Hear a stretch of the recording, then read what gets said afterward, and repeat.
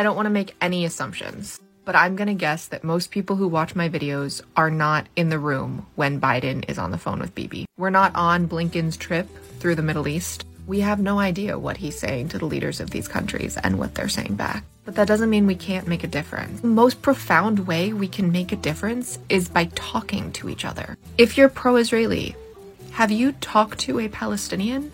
If you're pro-Palestinian, have you talked to an Israeli?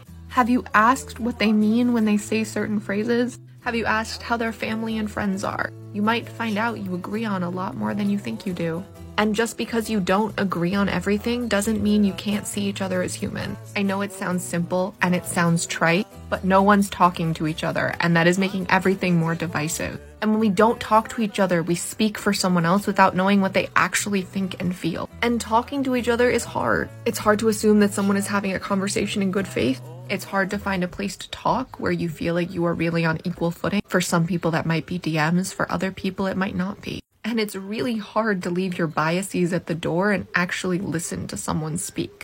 These governments that are in charge are very hateful. Neither is very interested on this ending. But if we can talk to each other and get to know each other and see each other as human, it will lessen the level of extremism, not just in these countries, but throughout the world. Getting Bibi out of power won't really do anything, because the next person will be just as radicalized and lacking just as much humanity. So please, consider someone's comment on a post, and if it seems like it really is someone who is speaking in good faith, message them. See if you can find commonalities. If you are pro-Palestinian and you refuse to talk to an Israeli, if you are pro-Israel and you refuse to talk to a Palestinian, we're doomed from the start. Refuah Shlema to all of us in need of healing, and may the memories of those who have been lost and those who will be lost be blessings and a revolution for peace, freedom, and safety for all.